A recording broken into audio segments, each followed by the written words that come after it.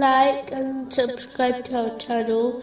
Leave your questions and feedback in the comments section. Enjoy the video.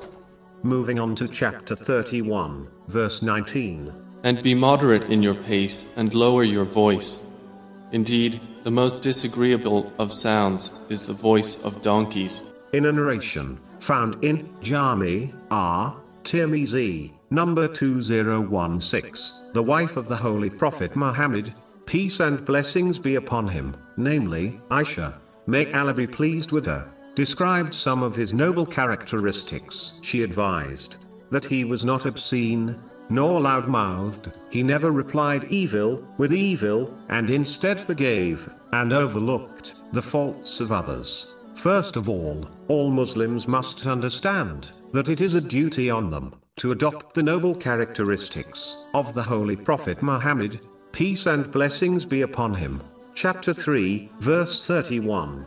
Say, O Muhammad, if you should love Allah, then follow me.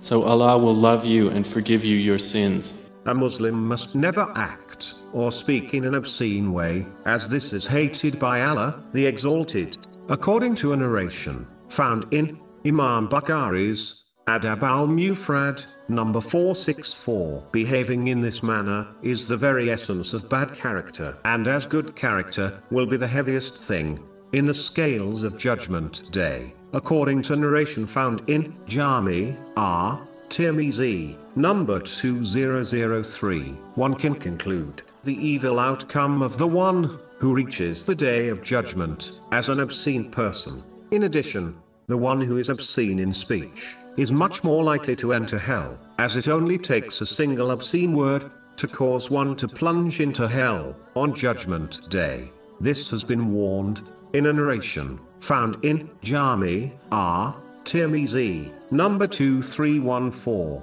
Put simply, true faith and obscenity can never gather in a single heart. A Muslim should not be loud-mouthed, as this leads to a loss of respect from others, especially one's relatives. The loud-mouthed often comes across aggressive and can easily frighten others, which contradicts the behavior of a true Muslim. A Muslim must be gentle and kind when conversing with others, as this shows the true and peaceful nature of Islam. Finally, a Muslim must understand that as people are not perfect, they are bound to make mistakes. Just like a person desires to be forgiven by Allah, the Exalted, they should overlook and pardon others. Put simply, how one treats others is how they will be treated by Allah, the Exalted. It is foolishness not to forgive others, yet expect the forgiveness of Allah, the Exalted. Chapter 24, verse 22. And let them pardon and overlook. Would you not like that Allah should forgive you?